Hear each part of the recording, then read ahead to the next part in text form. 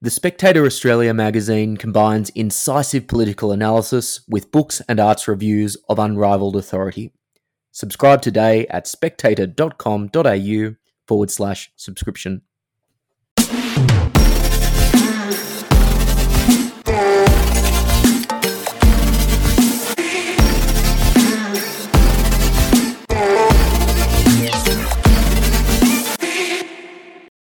There's a peculiar psychological phenomenon known as change blindness.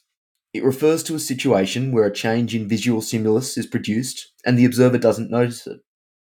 That new god of ours, the science, has researched it extensively and thinks it has important implications for areas such as eyewitness testimony and safe driving.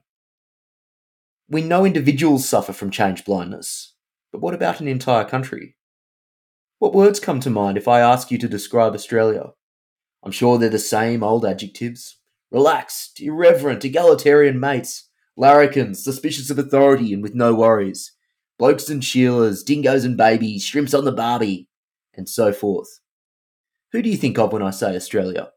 Errol Flynn breaking hearts, the Don breaking records, Russell breaking mobile phones, Breaker Morant telling the ponds to get stuffed, Daryl Kerrigan telling us about the Serenity, Hawkey telling us about that yard glass, or perhaps Warney in a hotel room, fag in hand, wearing those Playboy undies. Now look closer. Relaxed? Tell that to any West Australian who was evil enough to sit on a park bench during COVID, or any Sydney-sider who's tried to get into a pub after being in the vicinity of a mid-strength beer. Suspicious of authority? We love it.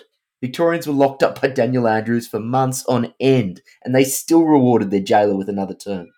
Irreverent? Find a funny Aussie comedian who hasn't been cancelled. And for the record, no, Hannah Gadsby is not a funny Aussie comedian. Blokes, toxically masculine. Sheilas, sexist language.